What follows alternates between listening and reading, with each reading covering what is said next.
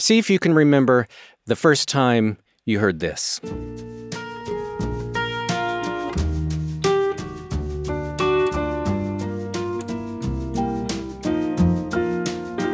I waited till I saw the sun. I don't know why I didn't come. I left you by the house of fun. I don't know why I didn't come. I don't know why I didn't come. So this is the song Don't Know Why. It was written by Jesse Harris and sung here by Norah Jones. I definitely remember when I first heard it. I'm Robin Hilton from NPR Music and All Songs Considered. I'm here with WBGO and Jazz Night in America's Nate Chinen. Hey, Nate. Hey, Robin. And NPR Music's Ann Powers. Hello, my smooth friends. I'm just swooning here listening to this. How about you two? Do you remember the first time you heard this, Nate? I do. I got an advance CD in the mail from Blue Note Records. This would have been 2 or 3 months before the album came out. And I had seen Norah perform on somebody else's show in New York with the great guitarist Charlie Hunter, just as a hop-on guest. So I knew who she was. But as soon as I put this album on, I was like, this sounds really different. I would die in ecstasy, but I'll be a bag of bones, driving down the road alone. Well, this was definitely instant FOMO for me because I did not see Norah Jones before the record came out, and I was living in New York, and I had heard about her legendary sets at the Listening Room, so I just felt regret when I heard this song for the first time. Like, damn, I wasn't on it right away. I remember back then I was going through this giant mail bin of CDs one day, just listening to whatever came in and hoping to find something new. And I came across her CD. I popped it in and I hit play. And, you know, the piano's there and it's really nice. But then her voice comes in and literally this little tingle went up my spine and I got goosebumps for real. And so I gave it to Bob Boilen, the CD to Bob Boilen. I can't remember if he'd already heard it, but he disappears for a while and then he comes back and he says, "She's Ravi Shankar's daughter." And our minds were blown. So Come Away With Me, which was the debut album from who was then an unknown artist, Norah Jones. The album went on to be a massive, massive hit for her and for the Blue Note label. It eventually became the #1 record in the U.S. It sold millions of copies at a time when CD sales were in decline. It won a boatload of Grammys.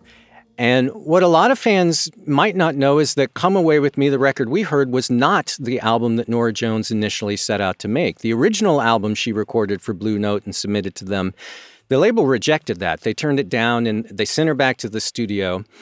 But now, 20 years later, for the album's anniversary, Blue Note has released a deluxe version of Come Away With Me. It has a remastered copy of the album that came out that we all know, plus the original demo album Norah recorded with her bandmates and a third disc of other alternate takes and recordings. So what we're going to do on this episode of All Songs Considered is we're going to hear some of the music, we're going to play some of the demos, and we're going to hear from Norah Jones herself. And we're going to talk about the legacy of this record. You know, it's become a historic touchstone for so many things in the music industry. But what I thought we'd do is let's just kind of go back and tell the story of how this record came to be, along with Norah's help here. Let's go back to 2000, the year 2000. Norah Jones is 21 years old. She just moved to New York, where she hopes she can make it big. So she had quite a bit of jazz training and was training as a pianist and then kind of fell into singing. And so one interesting thing about her arrival in New York is that she falls into and cobbles together a scene very much like out of the spotlight. You couldn't get any closer to ground level than she was at as a budding artist. You know, she's getting together with young, aspiring singer-songwriters like Jesse Harris. They're playing at this room on the Lower East Side called The Living Room, which is very cozy, very aptly named. But she's also playing jazz gigs, singing standards and playing piano and doing whatever she can to just get better and circulate and figure it out. And in fact, she was even playing jazz brunches. Yeah. The classic jazz brunch in New York. And a woman named Shel White who worked in accounts at Blue Note, went to the brunch, just to have some eggs Benedict or whatever. And there's Nora. And Bruce Lundvall, of course, the person who eventually signs her at Blue Note, gets a message from Shel White. I want to talk to you about something. And I guess he thought, oh, no, it's someone from accounts. They're going to get on me about some unpaid royalties or something. But no, she's like, look, I found this person. And then from there, that's where the connection happened. It was enough to get Nora a meeting. And so she showed up with, I think, a 3-song demo. And those songs are included in this new package. And I spoke with her recently, and knowing the late Bruce Lundvall, I was really curious to hear what she'd have to say about being this young sort of new arrival and meeting this legendary figure.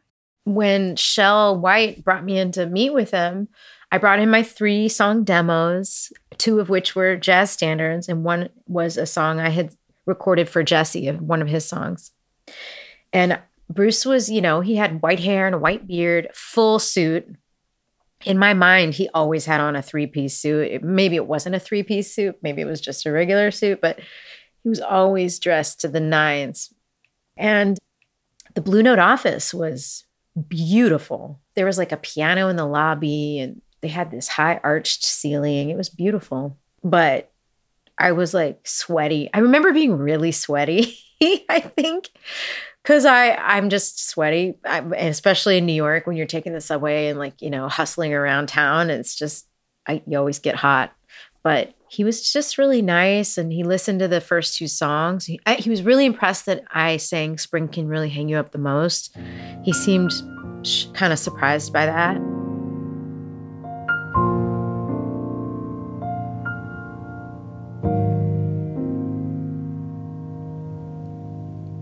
Once I was a sentimental thing, threw my heart away each spring, but now a spring romance hasn't got a chance. Promised my first dance to winter. What interests me about this demo is you can really hear her already forming her own style. There's that conversational quality. There's just like that bit of a Texas burr, or maybe we would call it bluesy. It's all there, even in this first time we hear her. Yeah, Nora was an unusual kid. She used to tape record episodes of Marian McPartland's Piano Jazz off NPR. And she literally kept the collection of these cassettes, because she loved that show. She loved Marian. She loved the conversational quality, and she learned a lot from it. And eventually became very good friends with Marian McPartland. But you listen to this recording, I hear Marian McPartland in this recording. That's interesting. In the piano playing? Mm-hmm. In what way? It's the kind of song that Marian loved to play. It's the kind of song that people often brought to that show. Mm-hmm. And, it's got this very kind of unhurried tempo, and it's not trying to make a big statement or hammer you over the head with anything. It's just comfortable and at home in itself. Spring can really hang you up the most. All winter long, those birds, they twit. I know the song. This is love. This is it. That was kind of the vibe that Marian created. And I think Nora clearly has always gravitated toward that in some way. I think we should hear a little bit more from Nora herself about that meeting she had with Bruce Lundvall and how she thought Bruce Lundvall felt about her music and the demos she played. I think he was impressed by it. And the second song, it was like an old standard. I think he liked that I played piano. And then I sang Jesse's song, World of Trouble.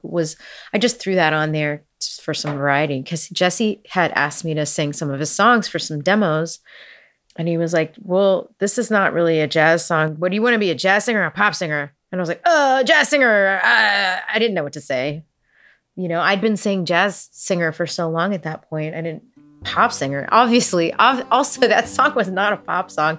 Maybe in the 70s it would have been a pop song, but it didn't really strike me as a pop song. It starts off slow with a kiss of folly, and you don't see it as more. But after a while, when all the dogs see you sneaking back door. World of Trouble, the song she mentioned, not a pop song. Not a pop Well, song. I mean, you have to remember what pop was around this time. This was I the know. era of the Britney breakthrough. This was the era of boy bands. It was not the era of what Jody Rosen called, when he wrote about Norah Jones in the New York Times after her breakthrough, quote unquote, adult music. Adult, She grown-up music. supposedly yeah. brought adult music back. But it's really meaningful to think about Bruce Lundvall posing that question. And I think categorically, he's just thinking, is it jazz or is it other than jazz? Right. You know? Jazz, not jazz, that classic question that haunts Right. every era of jazz, really. And what I hear in World of Trouble, which is also something we hear in the song Lone Star, which eventually appears on the debut album, is a connection with Norah's Texas roots, and particularly with Willie Nelson and with the kind of jazz phrasings of Willie Nelson. Absolutely. And then also, I think very clearly, as a pianist, as a singer, like Ray Charles looms really large too for her, even at this young age. And so we're talking about American music. So it's with this question about whether or not, does she want to be a jazz singer, a pop singer, kind of hanging over her, that Bruce says, look, why don't you go make a demo album for us, and we'll take it from there. He gives her $6,000. She goes with her bandmates, Jesse Harris and Lee Alexander, to record this record. And it's her chance to find out who she wants to be as an artist. And we were kind of just doing the thing that we had been doing at the living room, where I sing Jesse's songs, I sing Lee's songs, I sing a couple of my own songs, because I had only a couple songs at that time written myself. And we threw in some covers. And so that's exactly what these demo sessions were. And it was to get signed by Blue Note. Bruce gave me the money to make these demos because he wasn't sure if he wanted to sign me. So yes, I knew that that's what we were doing, but I wasn't trying to do something I thought Bruce would like, because it was very much it wasn't really jazz at that point. It was kind of straying from the straight jazz genre that I had already been doing for a long time. It was like, okay, we have this opportunity to record this, what we're doing with this band, and see what it is.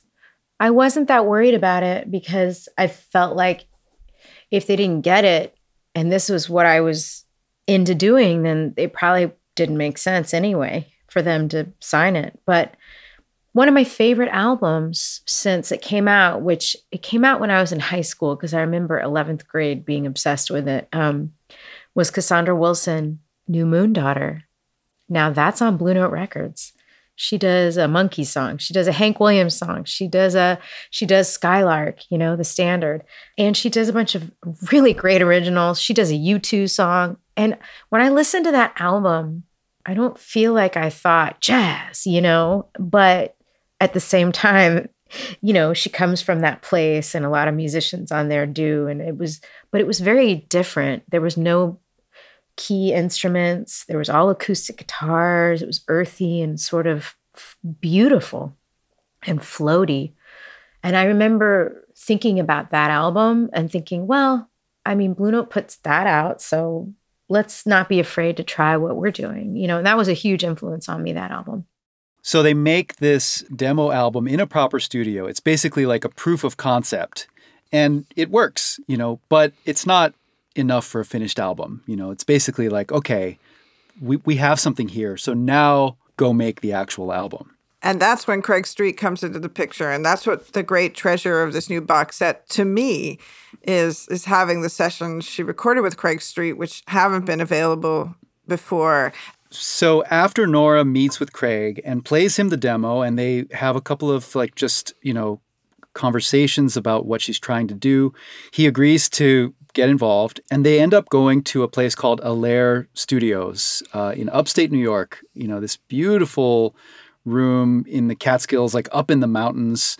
It's also where David Bowie made the album Heathen right around this time. And so it's like this situation where the whole band, and Craig brought in some heavy hitters like Bill Frisell and Brian Blade on drums, and they all live there for, I think like 5 days or a week. Literally live there. They had like little cabins. It was like camp, right? Yeah, totally. So it's this like magical experience where you're just surrounded by it. You're, living and breathing the creation of this album, and you're having meals with your, collaborators. And that, I think, suffuses the spirit of these sessions. We should hear some music from the Allaire sessions. Again, now available to us for the first time, wasn't released before, and pick a song that we should hear from those sessions. Well, Nate was talking about Bill Frisell's guitar, Brian Blade's drums, and you really hear that synergy they achieve in the track Nightingale from the very first notes.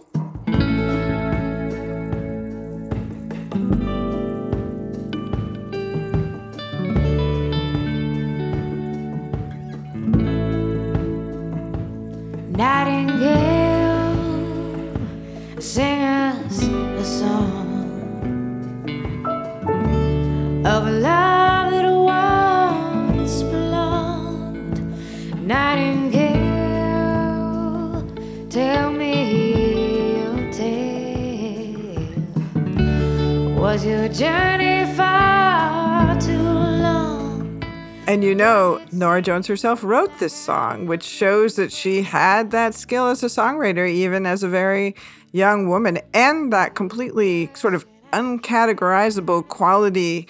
This song really represents that to me.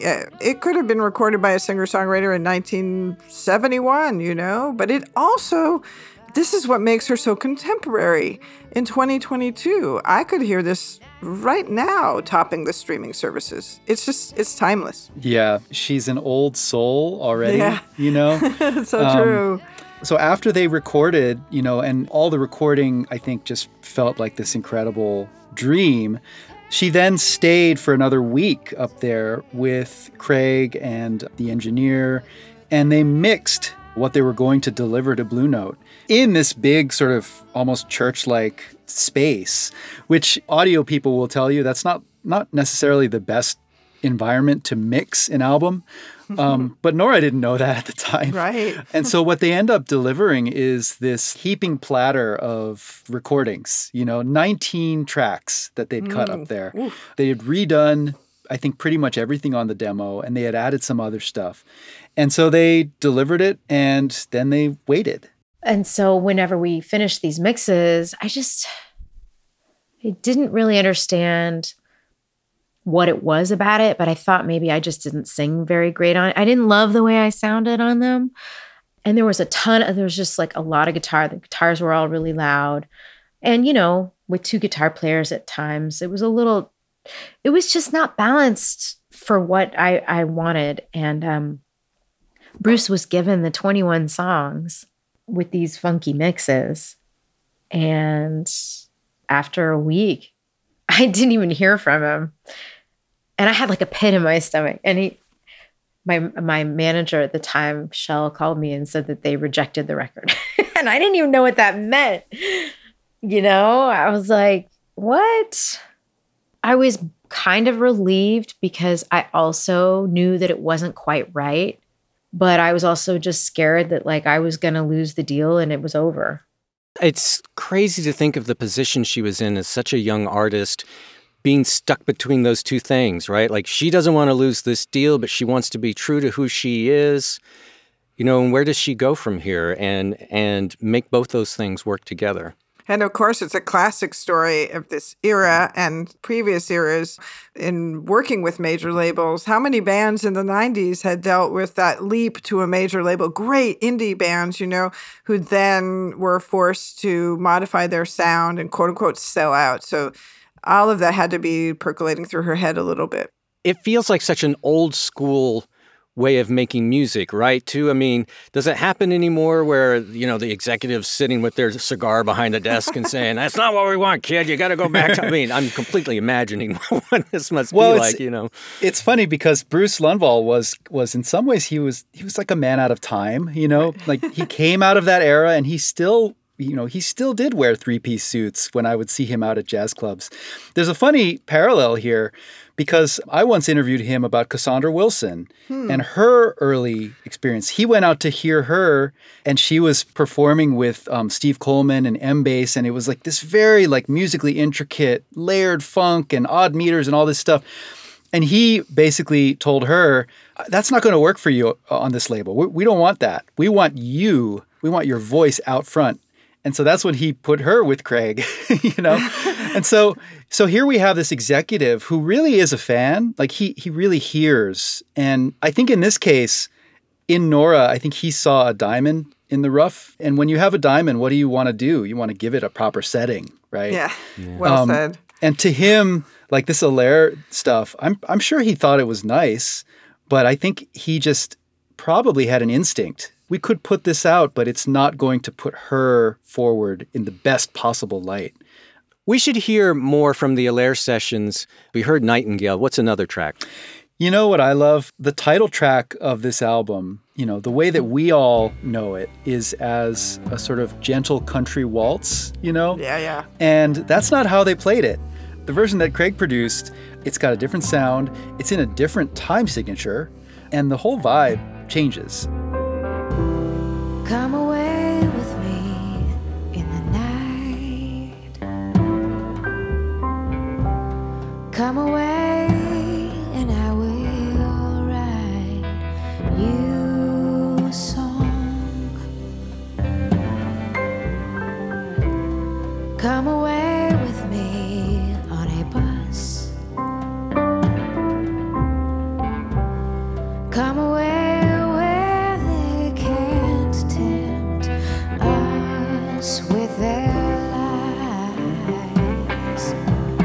I'm trying to count it out, and I can't tell if I'm doing triplets, like 1, 2, 3, 1, 2, 3, or if it's a waltz or what's going on. So it's in 4/4, but it's got a triplet feel. Let's hear the final version that was released and that everybody knows. Come away with me on a bus.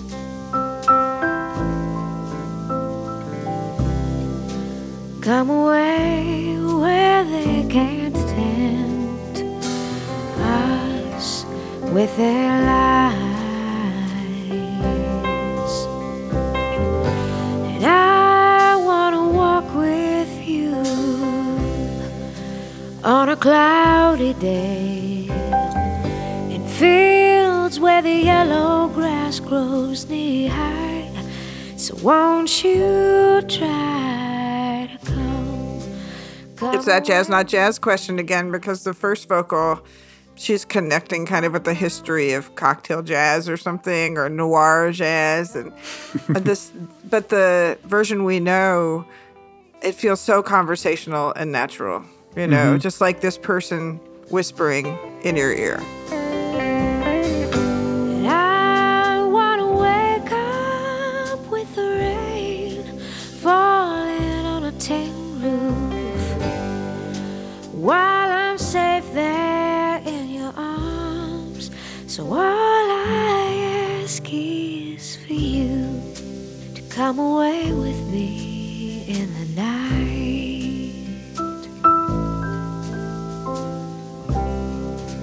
Come away with me.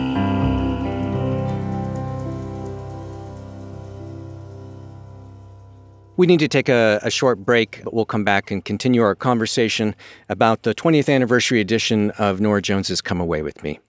This message comes from NPR sponsor BetterHelp. Life can be overwhelming, and many are burned out without even knowing it. Ongoing struggles in any of life's roles can lead to fatigue and feeling helpless. Prioritize yourself by talking with someone. BetterHelp Online Therapy offers video, phone, and live chat sessions with a professional therapist. Be matched with your therapist within 48 hours and get 10% off your first month of online therapy at betterhelp.com/songs.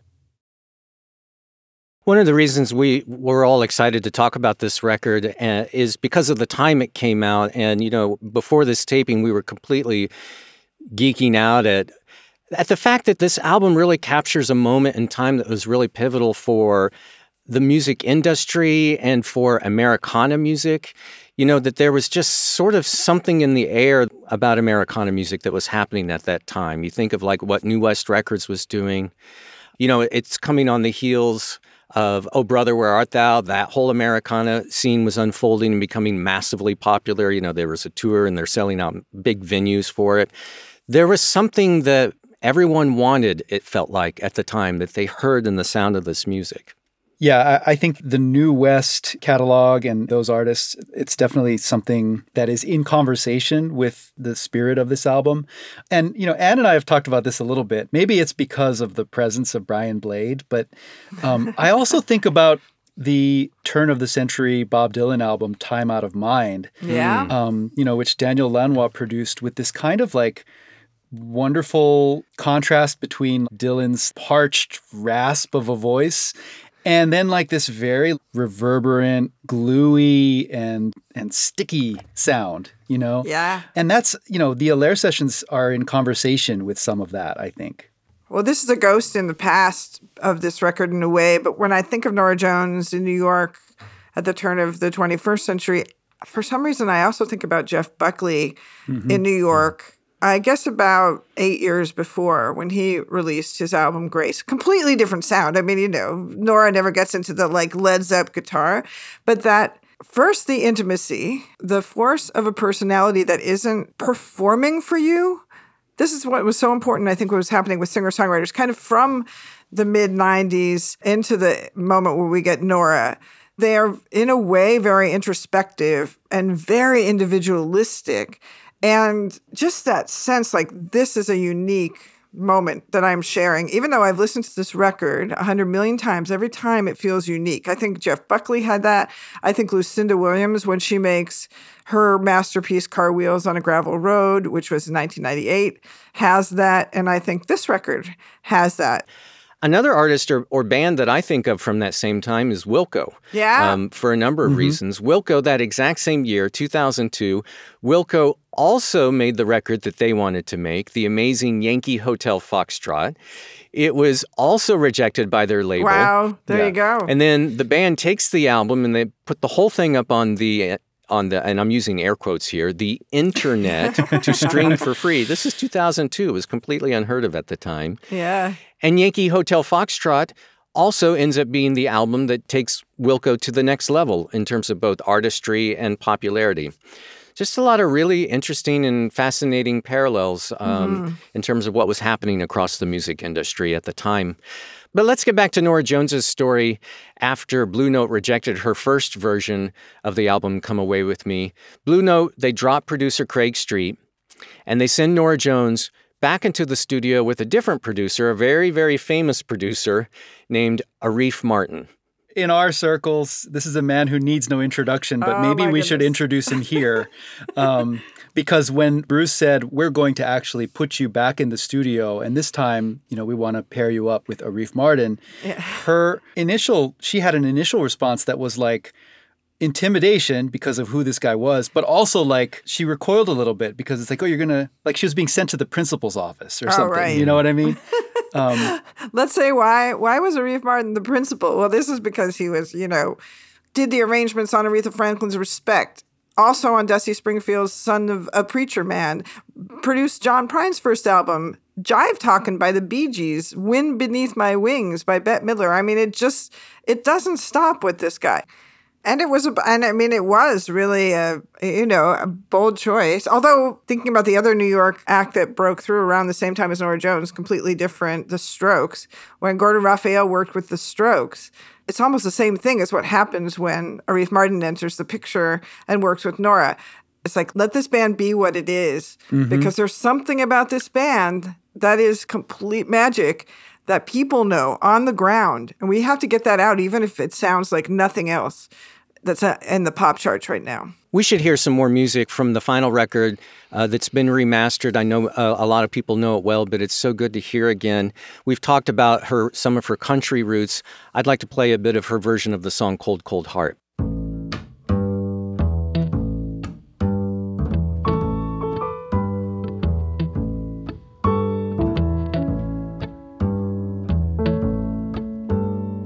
I've tried so hard, my dear, to show that you're my every dream. Yet you're afraid each thing I do is just some evil scheme. A memory from your lonesome past keeps us so far apart. Why can't I free your doubtful mind and melt your cold, cold heart? I remember hearing this when the record was first out. I thought, oh my God, she's doing Cold, Cold Heart. I've never heard it this way before. Yeah, it's such a slinky, like, it's relaxed, but it's definitely got a forward pull. You know, this arrangement has always reminded me of Peggy Lee.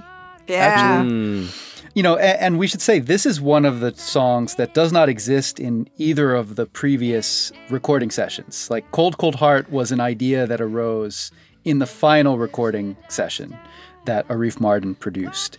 Well, and the fact that she was covering Hank Williams helps me make my case about this record, which is that it really should be considered one of the cornerstones of what became known as Americana music. When we think about Americana, where it came from, we often think of, as you mentioned before, Robin, the Oh Brother, Where Art Thou soundtrack. We think about Lucinda Williams. We think about Gillian Welch and Dave Rawlings, making this very kind of revisionist, reformist in a way, country-rooted music usually, or folk revival-rooted music. But Nora and this album, this is what Americana in 2022 is looking back to, consciously or not.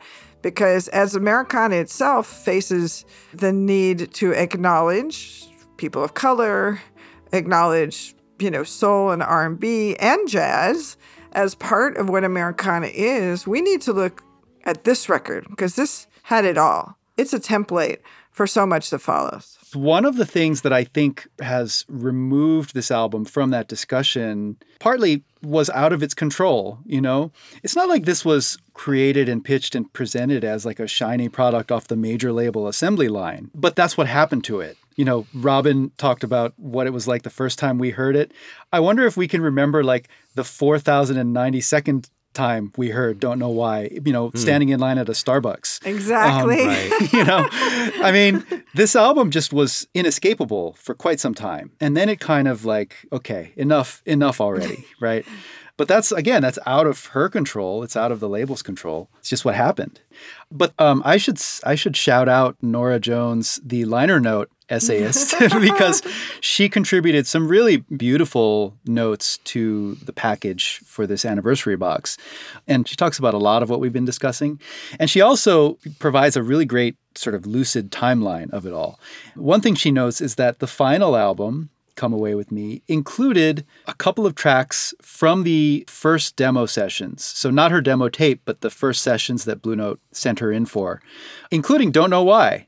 So the song that took over the world was from her earliest session in a studio. They couldn't improve on that. And then 3 songs from the Allaire sessions, The Long Day Is Over, Feeling the Same Way, and 7 Years. Those are also on the finished album. So it ends up being this like, I don't think you would ever listen to this album and see the seams. It's very thoughtfully sequenced and produced, but it's got material from 3 different circumstances. It speaks to the idea that like nothing is wasted. Nate, it's interesting when I listen to your conversation with Nora when she talks about the recordings she made at Allaire with Craig Street. She sounds like, she kind of feels bad for Craig, that his recordings that she thought were really special ended up being rejected, and maybe things would have turned out differently if they just had some more time. Definitely was never a failed experiment.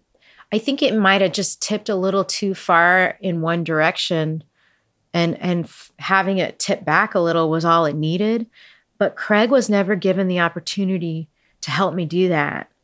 I think if Craig had been given the opportunity to help me make finish the record with the best of that, and maybe like another session with maybe less reverb or whatever,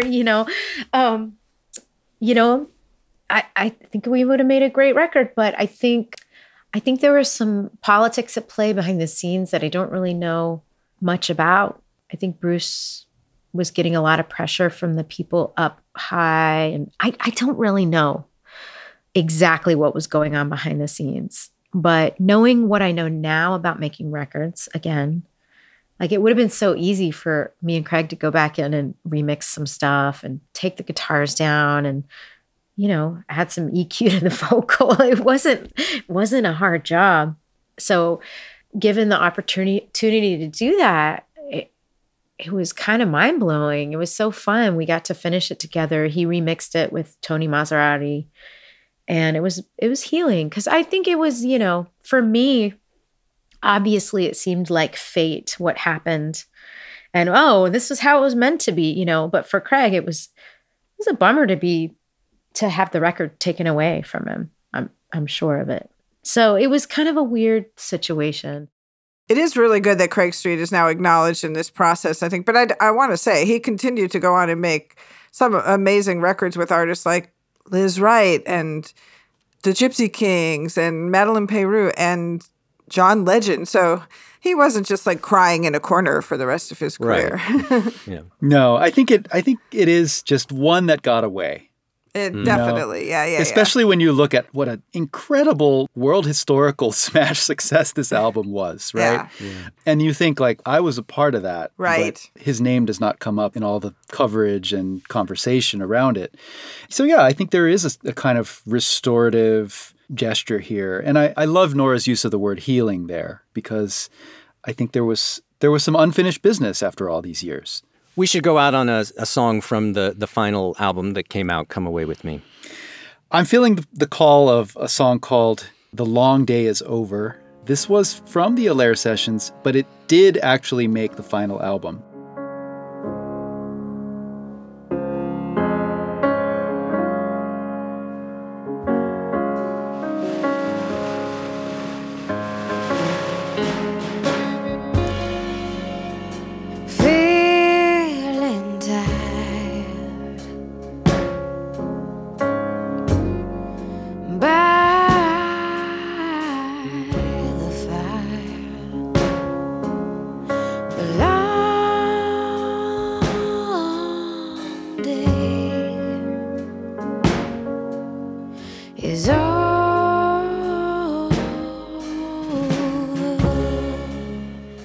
Well, thanks so much, Nate Chinen, Ann Powers. Thanks to you both. My pleasure. Delightful times with you all. And I'm Robin Hilton for NPR Music.